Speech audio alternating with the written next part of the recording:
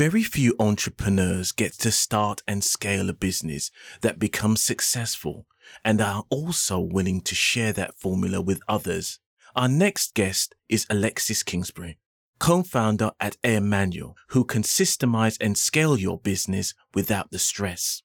If you want to know more about Alexis and what he can do for you and your business, then join us after the introduction.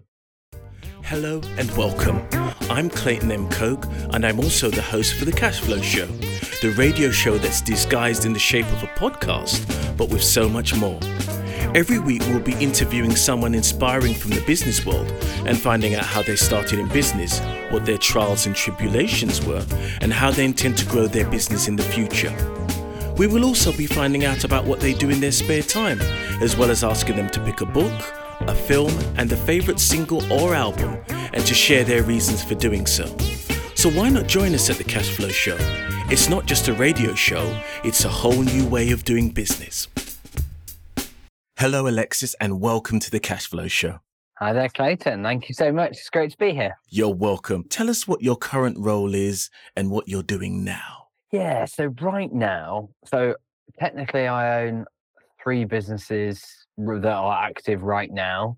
I am largely not involved day to day in 2 of them. Essentially, I built the team so that the business runs itself day to day, and so I think I tend to say sort of a day, a quarter of my time is kind of on those businesses. That's a consulting practice and a software business. And then I have another software business where I spend most of my time, and that one's called Air Manual. That's all about giving teams the guidance that they need in terms of their processes, their onboarding, checklists, etc., so that they can succeed and do really great work consistently, whilst allowing their leaders to step up in the organization and free up their time and so on, which I've done successfully with my other businesses. And now we do that for others through Air Manual. In terms of how I spend my time and what I actually do, I get to basically be the dancing monkey for the business. I've got to a point where in this business as well that I'm not required in it day to day. I'm not stuck in the business as usual, and so I get to do cool stuff like this that I really enjoy, having great conversations with people like yourself, Clayton. I interviewed you, of course, Clayton, on our own podcast on De-Stress Your Business, and I speak on stage at various events about how to be consistent in your marketing or in other parts of the business, how to free up time, how to leverage AI and so on. Yeah, which I find enormously good fun. We're currently writing a book as well. So I get to do all these kind of things that are, I guess, could be just described as working on the business, right? It's kind of finding new ways to market and grow the business. And that's how I get to spend my time when I'm working, at least. What I find fascinating is that like a lot of people that appear on The Cashflow Show, your entrepreneurial journey began at a very young age. So my sources tell me. Can you share some of your earliest business ventures and what motivated you to start them? Yeah, so I think ever since I was a very small child, I always wanted to be a business owner. Well, that or a comedian, but after being booed off stage by my school friends, I decided at a talent show at school, yeah, maybe I'll give that one a miss. So I wanted to build a business empire that back then in my head, I wanted it to be bigger than Branson's. That's Richard Branson rather than Branston Pickle. And so I kind of set that as my goal. Now, over time, I've realized that's actually not a goal I even wanted to really achieve. But that was the nature of my passion I liked making things, building things, whether it's out of lemonade bottles and cardboard tubes, or later on building websites and various businesses I had from about the age of 12. I did everything from making local newsletters. I made some websites that got sort of ad traffic. I built and sold computers, did all sorts of these different things, all in with the aim of growing a business. But in every single one, when it went well, I would get busy and I'd get stuck in the business and I'd be unable to grow it. And at the time, I thought the issue was that I had got a business model that couldn't scale.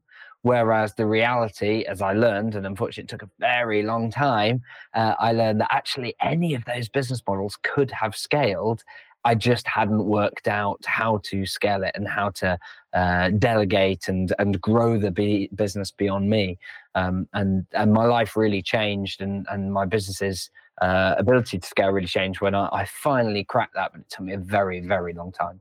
For a lot of people, there are two types of business people. People who get their business knowledge from what I would describe as academia, or other people who get their business knowledge in, say, the Alan Sugar way, which is I'm selling stuff out the back of a car. Did you feel that you almost had a hybrid approach in your life in terms of that? Yeah, I tried anything that I could. I very definitely did both. So when I started at age 12, and basically at any point in my life since the age of 12, I have had at least one, normally multiple businesses on the go. So I've definitely, actually, with an exception of about 6 months during my final year of uni, where I realized, I might actually not do that well. And so decided, tell you what, I'll just push this over the line. But yeah, prior to that, I hadn't worked out how to grow it. And so, yeah, I studied business studies at GCSE and at A level. I studied psychology as well. I then went to university and studied management science, and with all the different modules as part of that, everything from marketing to law and accounting and operations and everything, all in a bid to try and learn how do you build businesses whilst simultaneously also running businesses. And then as part of that degree, there was a placement year as well. So I went and worked at DHL for a year, where I joined their business support function. Initially, it was a summer job, and then they brought me in for the placement year, and then they kept me part-time while I was still studying, which was one of the things that then led to me having to kind of stop everything and put down tools in my final year at university. But I tried all of it, and on paper, I should have been good at it, right? I came from a background of two parents who had both built their businesses. I did well in my studies. I was getting A's, and I got a first at university. On paper, I should have been this absolute, unicorn entrepreneur from early age, or at least it felt like that to me, because that didn't happen. and so for well over a decade, I felt like I was slamming my head against a brick wall and could never quite find the route out. With that in mind, do you feel that when people now come to you as clients, a lot of people end up advising people on things they know nothing about? And that's one thing I've learned in business. Do you feel, having had that experience of knowing that you had this potential and what you considered to be some good ideas, that when they come up to you and say, "Oh, Alexis, I've got this great idea and I think it can scale," you've been through that process. Do you feel that that's something that draws your clients more closer to you, the methods of how you work, because you've been there yourself? Yeah, I think so. I think that it definitely helps. And I think it's interesting that the areas where I've only been successful, and they are few and far between, I actually feel least qualified to share and speak about, because having a bit of success can be luck, and also it doesn't teach you about what's really going on. Whereas I feel like I've got my best advice comes often where I have failed over and over and over and finally managed to get it to work, which is one of the reasons why we created Air Manual, because delegation and managing people is something that now I'm regarded as, someone might call me an expert on it, or and so on. Yet the reality is it was my weakest area for a very, very long time. And it wasn't something that came naturally to me. And it's one of the things that perhaps, referencing back to Richard Branson, I very much set him out as a bit of a role model for me, and I read a load of his books. One of the things that stands out about Richard Branson is how naturally delegation came to him.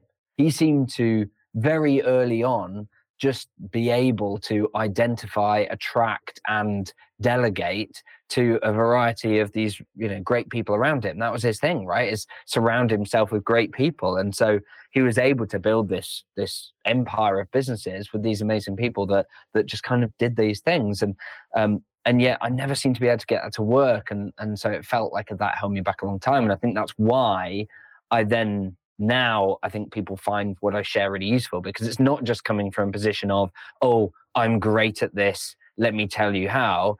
I'm coming from a position of, I was terrible at this and have still been able to make it work. Here's what eventually worked for me and what's then worked for others. And I think that's really helped. I wanted to know what made you realize that scaling a business really required the focus on the people and processes, because most of us think, I'm going to scale my business, I'm going to throw more money at it. So when I was at university, I learned the theoretical approach to working in a business, and simultaneously was trying to build businesses in the meantime, and still couldn't make it work. So if you a little bit like the old, if you can't do teach, I became management consultant, where I would train and teach and tell other business leaders how to build their businesses, having completely unsuccessfully done that myself. But actually, I mean, I joke that's what I was doing. Really, what I was doing is I wanted to learn. I wanted to go and work with big businesses and work out what were they doing that was different, and learn from management consultants who helped these businesses to scale in incredible ways that they had done. And it was really there that I learned about the key is this combination of people and process. Because I think often I see in various books out there, there's great books like Who by Brad Smart and so on, that talk about the importance of hiring amazing people. Or Eric Herencole wrote How to Hire A Players, where it talks about you want really amazing people in your organization, and when you have that, then it can grow great. And there's brilliant books by like Jim Collins and so on that talk about this concept of having a great culture and great organization. And I always kind of got that. I was like, oh yeah, that's awesome. That's so freeing. And yet my experience of when I brought what I felt were great people into the organization was that often they wouldn't even get the results that I had been getting in, maybe a day or two a week focusing on area, for example, selling. And yet I'm bringing this supposed A player salesperson, and yet they can't even get the same results, never mind improving the results I was getting. And so I found that was a piece that was missing. And when I saw how you could add processes into a business, where then it means that actually a lot of the large businesses I was consulting for did not have A players. They didn't even have B or C players. In some of the organizations I work with, I saw what often we might refer to as jobs worths. There's people that you bump into as part of working at visiting an airport or whatever, and you can see there is no light in the eyes. They're not interested in what they're doing, and yet somehow things work. Somehow the check-in process or whatever still works. And I realized that the key there is process. It's about being really clear about what are the steps that need to happen. And so what I found is that when you combine those two things, amazing stuff happens in the organization. And that's where you can get to the point that the business can run without you and grow without you, rather than you having to be stuck in business day to day. You've mentioned on a couple of occasions about not necessarily always feeling that confident when you first started. Do you think that was to do with management, or maybe that was partly internal? So I think a bit of both. I mean, I feared managing people for a very, very long time. Partly, I always felt like I was a bit different, which turns out was partly because I'm autistic. And so I always felt like I didn't quite know what to do in various social situations. I always felt a bit uncomfortable having small talk, which back then I thought was a key part of being a manager, was just kind of, oh, how's the wife? Da, da, da, da. And I'd never even remember or think to ask those questions, never mind remember the answer for next time. And so I always feared that importance of regular social interactions with people. And then when I became a consultant and was very good at being a consultant, because suddenly, my brain worked really well for very quickly getting a measure of what was going on in a business and being able to distill that and structure that thinking very, very quickly. So that worked really well for consulting. But I had a manager at the time who told me, he thought I'd never be a good people manager because I didn't bring people with me. I didn't have the kind of skills to do that. And so that made me fear managing people even more. And so I held back from doing it. And so when I did then go back to start my own businesses, I essentially avoided hiring wherever I could. And then when I did, I hired contractors on the theory, which I've found to be incorrect, that I don't need to manage them then because they're contractors. The reality is, of course, is whether you've got them employed via payroll or they're a contractor or a other company, they need managing. Like, you still need to be clear about what you expect from them. You still need to give them feedback on what you're getting. You still need to have difficult conversations if it's not going the way you want it. Like, all of those things still matter. But I tried to avoid it. And I remember one particular hire I made for a finance administrator many, many years ago. I hired someone who was loads of experience as a bookkeeper, as a contractor, got them set up, gave them access to the accounting tool, and kind of left them to it. And it wasn't until I was having to do the year-end accounts that I came in and was like, oh, there's a load of bank transactions here that haven't been reconciled. What's gone on? And I realized that she had stopped doing it about 3 months before, hadn't never messaged me. I hadn't noticed, and she'd gone. And I never heard from her again. And then, of course, I went back through some of the work done and I was like, oh, this isn't actually great quality work, and I had to fix a load of stuff. So I realized that a hands-off approach to managing doesn't work either. So you can see there's this repeated pattern of trying to avoid managing people. And even when I hired this amazing salesperson who had done 7 figures of sales in the previous year for a similar product, I brought him into the company. And I thought, I don't want to ruin him by stamping all over him or whatever. I'll let him do what he thinks is the right answer. And he couldn't. Not only could he not achieve the £1 million revenue, couldn't achieve the results I'd been getting, couldn't actually cover his own costs.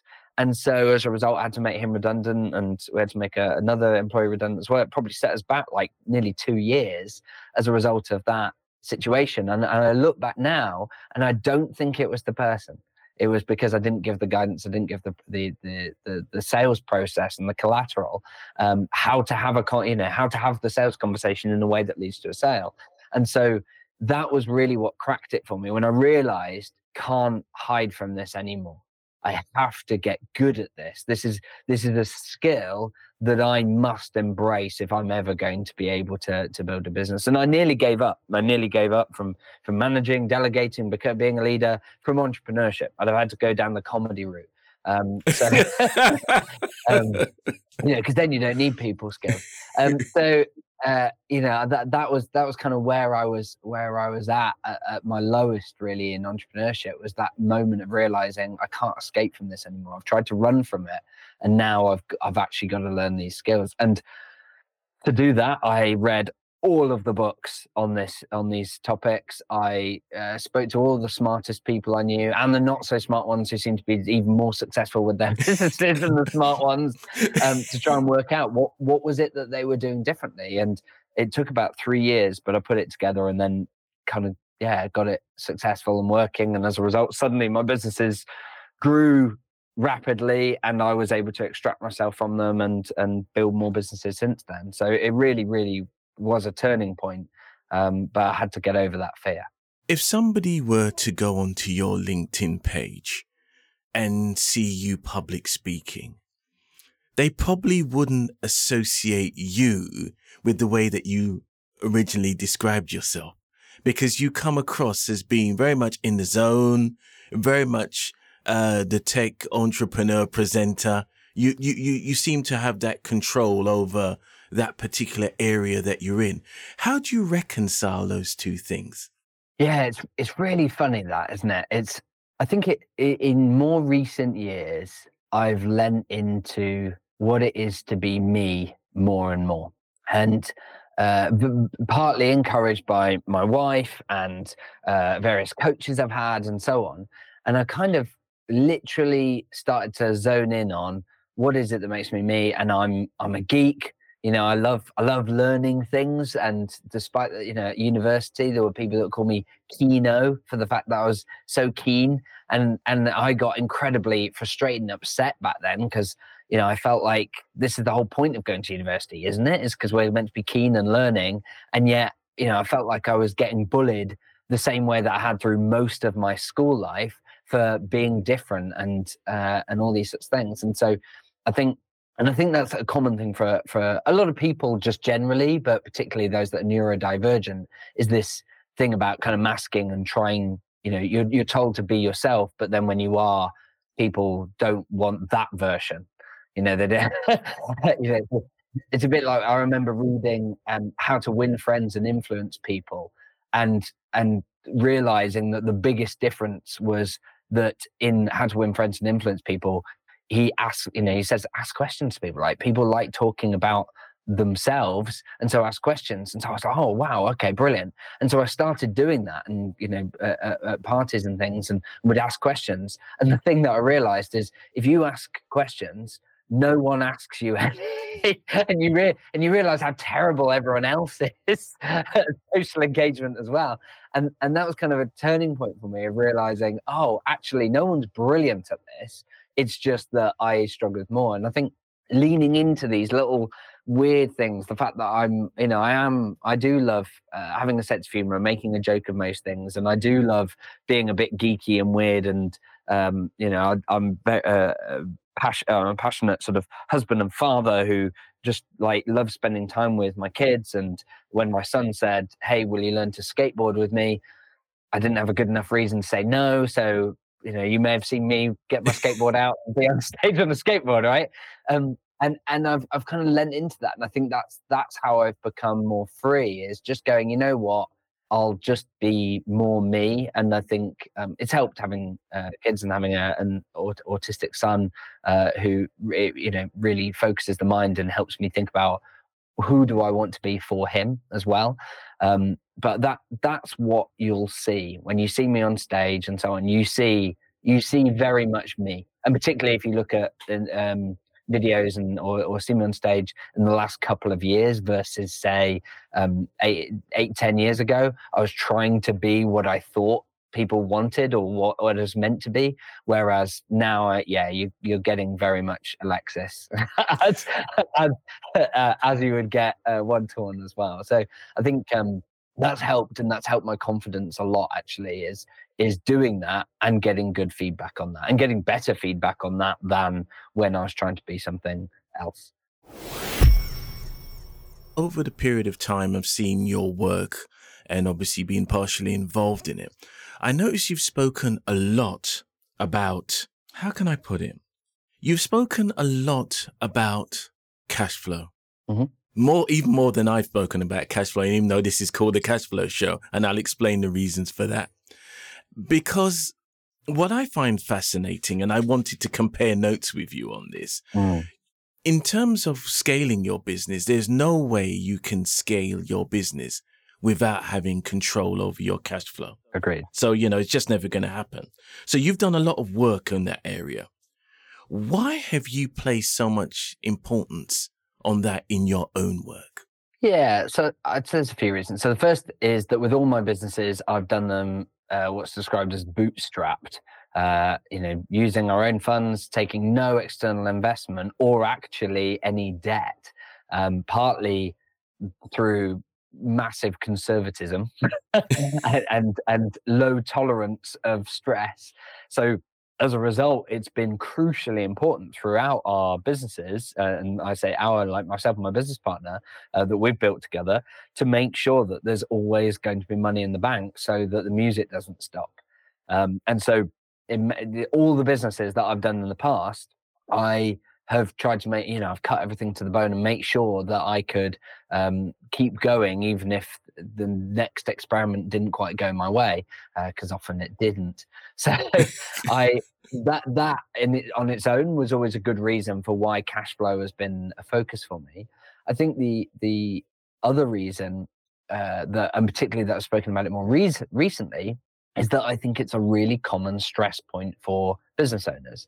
And to the point that if you're stressed about cash flow, particularly day to day, week to week, it makes you make bad decisions. It means that you have to switch from being long term in your thinking to very, very short term. So I've had examples of clients where they've had a good period of growth, and so they're looking at scaling. They're looking at how they're going to train up their next hire, and so as a result, we've been perhaps working with them with via Air Manual to help them create their processes for perhaps sales and create their onboarding checklists so that their salespeople can get up to speed really quickly and do all of these things.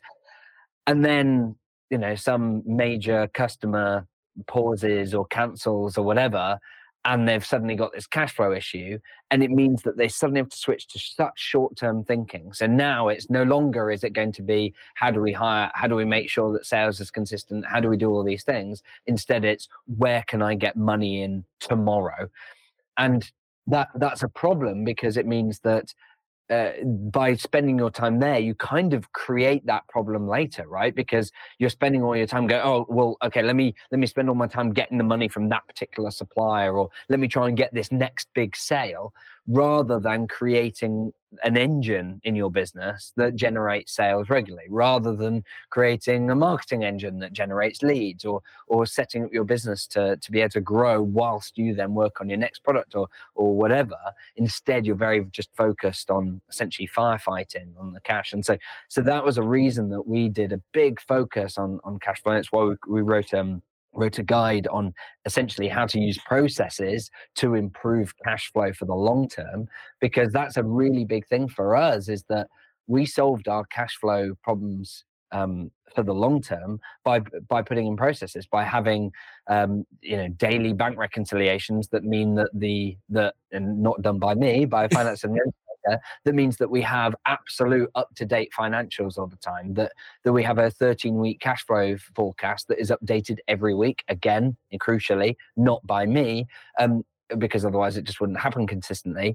And because that's done, it gives us that visibility. And we've got processes for chasing payments and reviewing and updating our pricing and all of these sorts of things that contribute to having really good cash flow in the business. That means that I don't, for us, red on the dashboard for cash flow is basically that we've got less than 4 to 6 weeks worth of cash in the bank balance. Whereas for most businesses, red on the cash flow forecast means going below zero, right?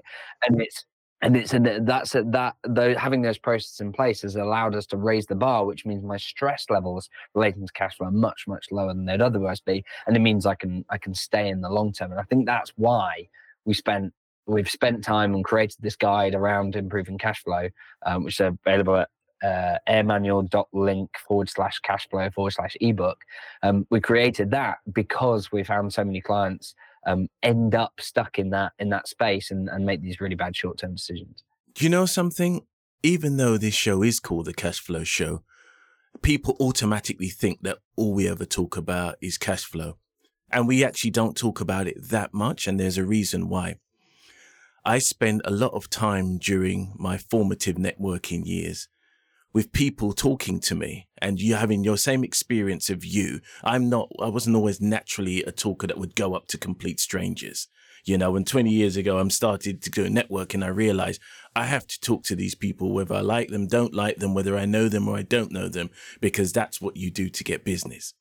Now, you would then say I work in debt recovery or late payments, and we deal with cash flow, and people would run into the toilets and hide, which made me check my aftershave and my deodorant to see if it just wasn't me, it wasn't a personal problem. But it showed me that there are a lot of businesses that really didn't want to deal with this subject. And to me, most businesses fail because somebody just won't. If you can't do it yourself, get somebody that says, this is what you need to do. This is how you need to do it. But I think it's one of those things when it comes to cash flow, it's like a hot potato that's passed from one person to one person and ends up with Doris in accounts or Doris in credit control. It's always going to be Doris. That's what effectively happens. And as you say, when they go into the red, it's going minus zero. We're going into the minus area, as opposed to, okay, we've got ourselves some breathing space. A lot of businesses have money sitting in their business that they don't want or have the nerve to extricate themselves. And we have a lot of American listeners to the Cash Flow Show.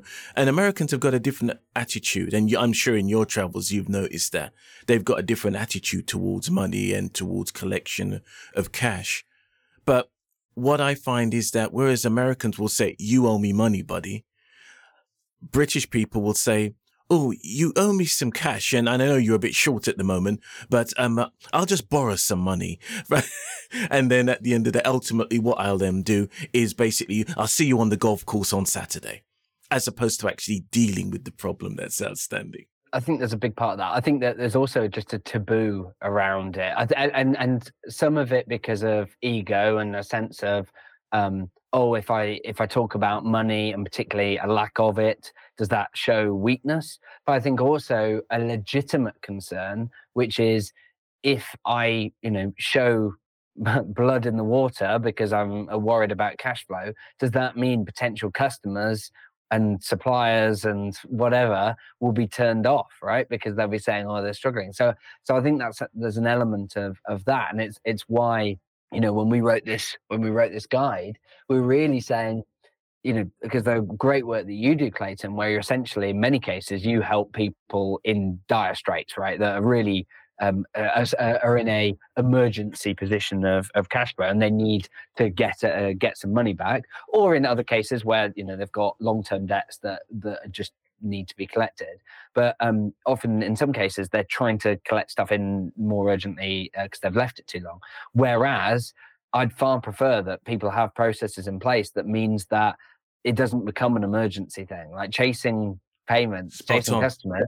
As you've talked about on the De-Stress Your Business podcast, needs to be something that you're on top of and have a process for, rather than is something that you suddenly do in an emergency when you suddenly look at the bank balance and go, oh, we're a bit short. And that goes for so many other processes in your business that make a huge difference to cash flow. And so I think that's why we took a particular interest in it, and as a result have helped clients to kind of put the process in place that mean that they've got longer term now with their thinking, because they're not having to focus with the day to day. But yeah, I think it's been absolutely instrumental in my businesses and being able to relax. Well, because I remember in the early days of the business, where I remember going on a particular walk with my business partner, walking around Battersea Park in London, kicking through the leaves, going, we might be done in not that long from now, because we've not got new sales come in or whatever. And then that sudden relief when you get back to the office and open an email, and it's like, oh, they're actually, this big project going ahead, everything's going to be fine, and going, oh, fantastic. And you have this high. Yep. And then 9 months later, you're back where you were again. And you go, what's the point of this? And I think it's, going through that experience too many times and realizing, you've got to design that out of your business so that you don't have this feast and famine cycle. You've got much more predictable situation, and it's hard. It's not something that's you can wave a magic wand on and fix on immediately. It takes months and years to implement. But when you do put it when you do have it in place, it makes it so much easier. Particularly if you have it in place in a way that means it happens regardless of what's going on for you personally as the business owner. If your team are always making sure that they're on top of collecting payments that are due, if your team are on top of making sure that sales and marketing's ticking over nicely, that your team are cognizant of the fact that they shouldn't be paying every supplier invoice as soon as it comes in, and instead it should be on a rhythm. All those sorts of things mean that you can continue to work on your business rather than having to suddenly get sucked in when there's an emergency.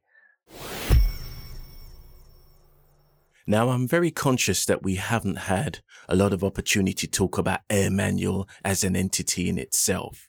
Can you give us the background behind Air Manual and how that came to be? the thing that I've talked about before that I struggled with most was delegating. How do I hand over responsibilities, sales, finance, whatever, to other team members so that they could do it as well or ideally better than me, and to do so quickly and free up my time?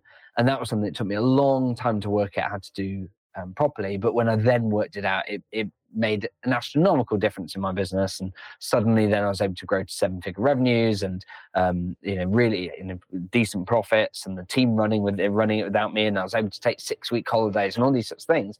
But then I would talk to other business owners and they'd say, how do I put that in my business? And unfortunately back then I would kind of go, I'd show them, but it's like, it's a patchwork of things that would be really hard for them to implement.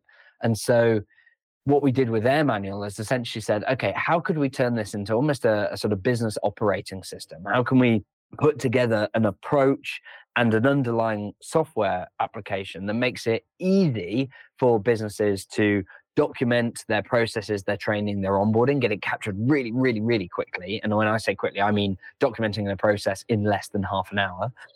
Getting it handed over and actually followed by people, and that we make it highly interactive so that people are actually checking stuff off as they go along. So it means that even if you've got an incredibly complex process done by not that talented and experienced staff, for example, if I take an extreme example, my children have a checklist. My children are aged 7 and 9. They have a checklist that they can use for getting their school bags ready for the week ahead. It's complex. They've got to do swim bags and PE bags and games bags and school bags and their school uniform. And each of those things has about 7 different things that they need. And it varies depending on which day. And then there's music clubs and all these things. It is complex. And yet they can follow a step-by-step checklist in Air Manual, taking it off as they go along.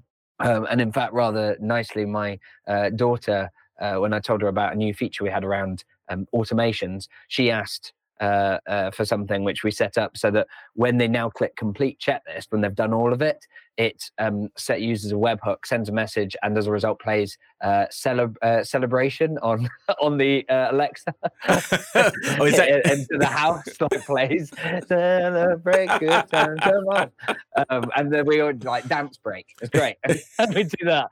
And it's fun because each of the kids following the checklist on their iPads, so you know when one of them has done it and then when the next one does it.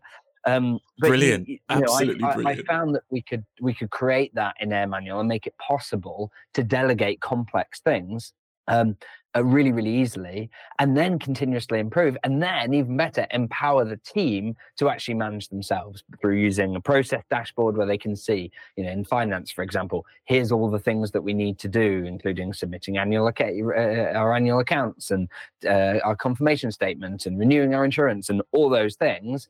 For finance, it's probably 50 processes that happen at different frequencies, and they can see at a glance when it was last done, when's it next due, what's overdue, which means that they can self-manage. They can tackle those things that haven't got done, and there's a corresponding checklist they can follow to get it done, which means that I've been able to hire people who haven't got 10, 20, 30 years of experience doing these things, and as a result, I can hire more cost effectively than perhaps my competitors, but also I can hire and nurture people in those roles. And it means I can hire for values. That's the other thing. I can hire for cultural fit and skills rather than having to look for knowledge and experience, which I found time and time again is a much better way of finding people and bring them into the organization. So that's what we created in Air Manual, and now work with around 100 organizations from a variety of industries.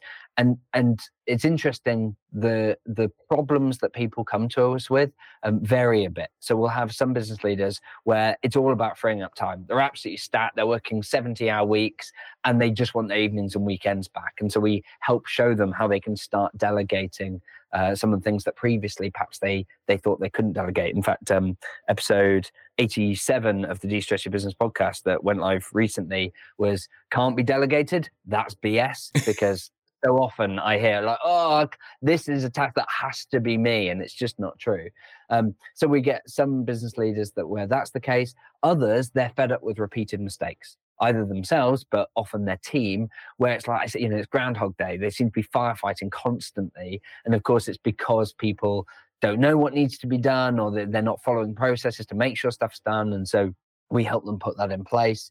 Or in some cases, it's businesses that are growing and they want to train people quickly, but they find it takes a long time to get those team members up to speed, and it pulls their best people away from the day-to-day. So as a result, they hold back from hiring. And so we help them to get their onboarding and their training created as interactive checklists. That means that essentially it's become self-serve. People can learn what they need to learn at their own pace. And it means interactions with their manager and experts around them are value add rather than spoon feeding information. So those are some of the kind of challenges that we help people solve. But ultimately, for me, it's about helping business leaders make time for what matters most, which in many cases is working on the business and being strategic and growing it. But also one of the things I love is seeing business leaders who are then able to do it to spend more time with their family, the people that they love, spend time on their health, the things that really matter. Talking about things that really matter, I'd like to then move on to the section called What Are You Like?, which must be said in a Cockney accent, where we talk about your favorite book, your favorite film, and your favorite music. And you've got some very interesting choices here, which is brilliant. So what we've got here is your favorite book.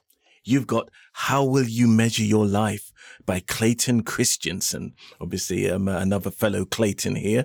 Tell me about this book. I've never heard this one. Oh, it's fantastic. So Clayton M. Christensen is the author of a great number of excellent books, including other books that you might have heard, like The Innovator's Dilemma, The Innovator's Solution, and so on. He did a lot of research around the nature of business and how they grow, and the concept of being a disruptor in an industry. So I've read a lot by Clayton M. Christensen. How Will You Measure Your Life is a really interesting one. My understanding is it was written when Clayton unfortunately had a terminal cancer diagnosis. I believe he died through during the writing of the book, and but worked with some great partners on it, including, I believe, his daughter, but certainly a family member. And so it's fantastic that it was published. And essentially, the concept of that book is what really matters when it comes down to it. And there's there's a particular part in the book where he uses the analogy of juggling for managing areas of your life. And he says, imagine that you have different juggling balls that represent different parts of your life. There's one for work, one for your family, one for your health, and so on. And one of the things he says is that, but you must remember that your one for work is made for rubber. If you drop that ball, you can always pick it back up again. It does bounce nicely. Your family one is made of glass or ceramic. You can drop it and it may not smash, but it will probably be damaged and you can't fix that again. And I think when we think about what that means for how we spend our time, you have a choice always.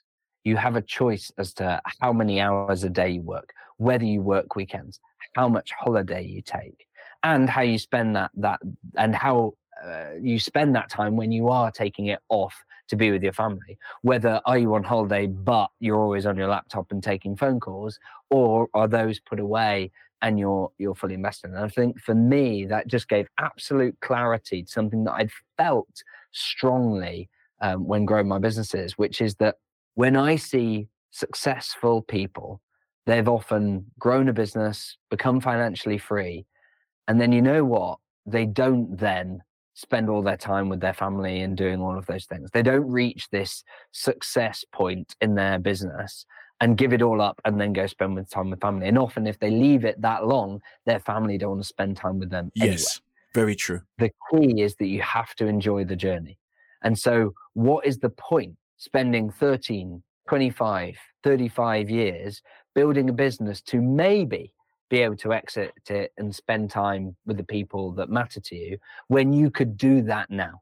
And so that was a big thing for me, and something that I've baked into my life and for all of my businesses, for my teams as well, is that we're very careful and we measure it, how many hours that we work and how many days we're taking off holiday.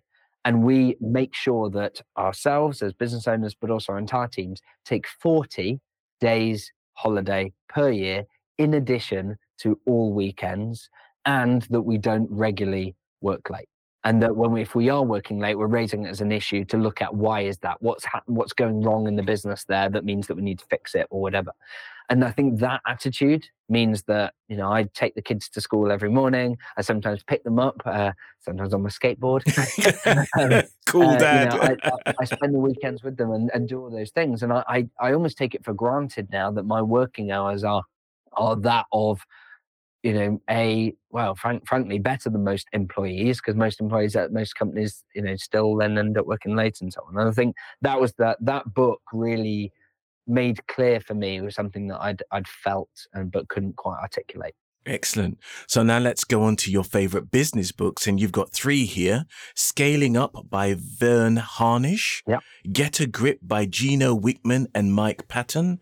And The One Thing by Gary W. Keller and Jay Papasan. What's the importance of those to you? The first 2, Scaling Up and Get a Grip, are both fantastic books for giving a really clear roadmap and structure for how you can structure your business in a way that it can essentially run like clockwork, which would be another book that I would include in there, written by Mike McAlliwes, where it's all about how do you structure the business in such a way that it can run without you, and not even just run, but actually scale. And those books were instrumental for me in really getting clear on how to do that. In the case of The One Thing, by Gary Keller and Jay Papasan, that is really powerful in the sense that it basically boils down to asking the question, what one thing can I do such that everything is either easier or not required? And it's essentially a game of relentless prioritization, identifying that where you spend your time is less about doing the 100 different things and more about pulling that one lever or knocking down that one big domino that knocks everything else. And I think that's a really powerful way of looking at it. And I think particularly when I talk about making time for what matters most, often I'm trying to help business leaders to free up the space, both in their calendar, but also in their minds, to be able to identify what is that one thing that's going to make all the difference. Because when you do that, when you identify, for example, the one thing that will make all the difference is if I wasn't the bottleneck to all sales. Right. You go, oh yeah, wow. What if I could remove myself as a bottleneck to sales? How much more could I grow the business? How much time could I dedicate to lead generation? Oh, wow. Okay, that would be big. Okay, so what one thing could I do that would mean that I'm not a bottleneck to sales? And starting there is really powerful lever, and I like that. So those are 3 fantastic books for people who are looking to scale up and grow their business in a non-stressful way. Excellent. So now we're going to go on to, you've picked 1 single and 1 album. You've picked Remember Me from the film Coco. Yeah, so that single I chose, so that is a song that I sing to my daughter every night, and certainly, or at least the ones that I'm home, to my daughter when she's in bed, and it's so it has special meaning for me and is incredibly poignant. And the lyrics of that song are essentially saying, remember me while I'm away, and which is a hard thing to sing, because often you're singing it when you are there, but sometimes that you're going to go away. Yeah. And so whether it's going away, often going away for work purposes, and I think it really focuses the mind on, am I okay with the transaction I'm making there, the decision to spend time away from the family. And I think I value that song both because she really appreciates it and chose it and so on, but also I find it a really useful reminder to help me make sure that I'm making that right decision on where I'm spending my time. So, yeah. Now we move on to Muse, the rock band. I don't know if they're a progressive rock band. I don't think that term's a bit out of date, but very much a band full of concepts and some very extended jams and so on and so forth, with their album Origin of Symmetry. Yeah, so it's funny. I've always been quite weirdly eclectic in my music tastes. We talked early on in the episode about perhaps some of the awkwardness that I had early on in my life and what it meant to be me. It's funny that I think one of my first album was probably like Bewitched or something, like a really non-cool band to like when you're at school, and something I would have been absolutely ribbed for at the time.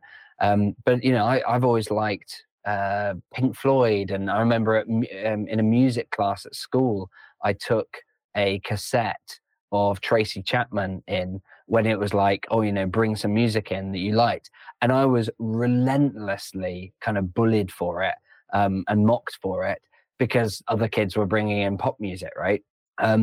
And of course, now I look back at it and go, Tracy Chapman's amazing, and all the pop music that you brought in, no one listens to now.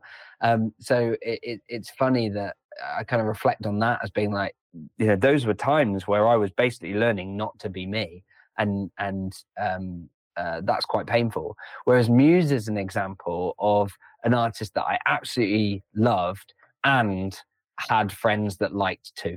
And it was probably one of the first occasions where I really felt like, oh yeah, no, I actually do like stuff that other people like. And I felt it kind of accepted and part of a friend group that enjoyed it as well. And so I think, that was kind of nice. And I've really loved Matt Bellamy and his work and his great range and I suppose that eclectic nature as well of styles I really, really appreciate. It reminds me, like, I easily could have also chosen an album which would perhaps be by Avicii, because I'm into house, it's a dance music, house music as well. Okay. And that would be another example of where there's another artist, Penguin Cafe Orchestra, which is probably not that familiar, and is quite weird in some of the music. Highly recommended. And I remember playing some of it to my wife, and her kind of look at me quizzically, like, "What is this weird rubbish?" Including there's like a song called "Telephone and Rubber Band," where those are two of the instruments. And I remember us listening to Avicii, one of our joint favorite artists, and the music coming on, and me going, this includes a sample from a Penguin Cafe Orchestra song. And it's just like stuff like that. I've loved those kind of moments where you just go, yeah, particularly as I've leaned more into the fact that I don't feel cool and don't often like the things that people do. And then you kind of realize that actually some of the people you really respect out there, like Muse and like Avicii, actually, yeah, they have these weird likes as well, and it makes them and it makes them awesome. So lean into it. Excellent. So that's brilliant. I think that's given us a good overview of your musical taste, your musical film and book taste. Oh, but we haven't finished yet. You've got your film selection, which is A Beautiful Mind. Yeah. So for those that haven't seen it, you've essentially got Russell Crowe playing the great John Nash, essentially mathematician who, in the film, he essentially discovers game theory, and it's incredible, right? As a film, as a piece of work, and so on. Like, I love the concept of game theory and what it means for psychology and how it operates in all different parts of life. Plus, the film itself has got an incredible twist in it, which I won't spoil because I highly recommend people go and watch the film. But it's I love it as a film because it is clever and smart and throws you in different directions, and at the same time you're learning an actual piece of history about something that's actually really important. I really like that. So now we're coming to the end of our time here on the Cash Flow Show. What we want to really know is what's in the pipeline for Air Manual going forward. What is going to happen for the business? Because as you said, if you're going to spend less time on the business, most entrepreneurs are addicted to business. We've always got an idea. We're brushing our teeth. We've got an idea. We're tying our shoelaces. We've got an idea. Is that where you feel that you're going now that Air Manual can really stand on its own 2 feet? I think for me, what I love doing at the moment is showing people how they can solve some of the biggest problems that they have in their business and life, right? Literally, we've worked with clients who are working 70-hour weeks and have had heart attacks because of stress. We've worked with business owners who are on paper doing really brilliant work, growing really fast, but are super stressed and hating it. We've worked with business owners who are in a position where they could be growing the business really fast, yet are having to turn off their marketing because they can't handle the opportunity and the sales and delivery. And yet those are all problems that we're able to solve relatively quickly.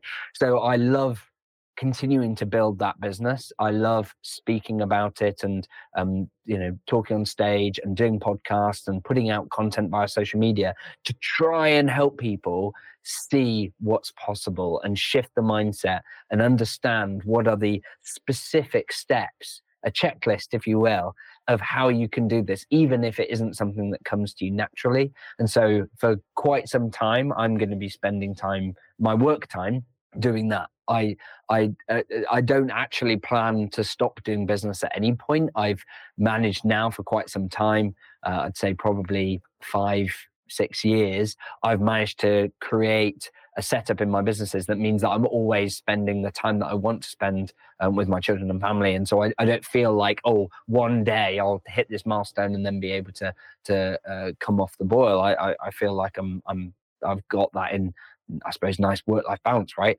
Mm-hmm. But it means that I'm able to just spend more time at work doing the things that I enjoy and I think can have the biggest impact for the most number of people. I think in terms of things that you can expect if you follow me on social media, so search for me, it's Alexis Kingsbury, mainly LinkedIn and Instagram, but also other social platforms as well. Things that you can expect from me are some stuff around examples of how people are using processes and checklists and onboarding and so on to unlock their business growth while reducing stress. You can expect to see some really cool stuff that we're doing, like on the Air Manual side, we're leveraging AI and templates and so on to really remove all the friction for people around getting processes documented, because I think that's something that really holds people back.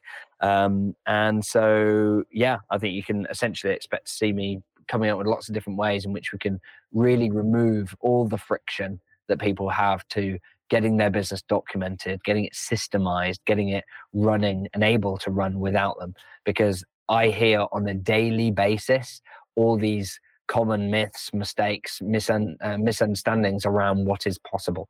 Whether it's, I can't possibly delegate this, or I can't hire right now, or I can't train someone and get them up to speed quicker than 4 weeks or whatever. All of those things are incorrect, and often people hold off from solving the problem because they think, yes, one day I'll systemize my business and document my processes, but it's probably going to take me a month and I just don't have time right now, so I'll wait. Whereas the reality is, in an hour a week, they could be saving 2 days per week ongoing. It's just mind blowing, the kind of return on investment of your time that you can apply when you do it right. So that's where you'll get from me for quite some time to come. So for all the listeners, the Cashflow crew who want to know how to save that 2 days a week, where can they contact you and get hold of you? Yeah, so do reach out on social media. So you can find me at Alexis Kingsbury. You can email me at alexis.kingsbury@airmanual.co. But also, if people are looking to free up that, as you say, that 15 hours a week, those 2 days a week, and remove the constant stress and unlock growth, we do actually have a recording of a masterclass I ran on that. They can find that at airmanual.co/webinar. And also check out our podcast, De-Stress Your Business. We've had some fantastic guests, including Clayton. Thank you. So go check it out and listen to some episodes, and I'm sure you'll love it. So Alexis Kingsbury, co-founder at Air Manual, thank you for joining us on the Cashflow Show. It's been a pleasure. Thank you for having me. You're most welcome. We've come to the end of the Cash Flow Show for today, but I would like to say thank you to our guests for taking the time to share their knowledge, wisdom, and insight. If you loved what you've heard on this week's episode, please head over to Apple Podcasts or Spotify Podcasts and leave a 5-star review and feedback, as it really does help. Whilst you're there, listen to some of our other episodes, which you are bound to enjoy. We want to make this the go-to podcast for entrepreneurs wherever they are in the world, and spreading the word really is the best way to grow our show and our community to achieve greater things. Be sure to join us next time for real people, real business, real talk.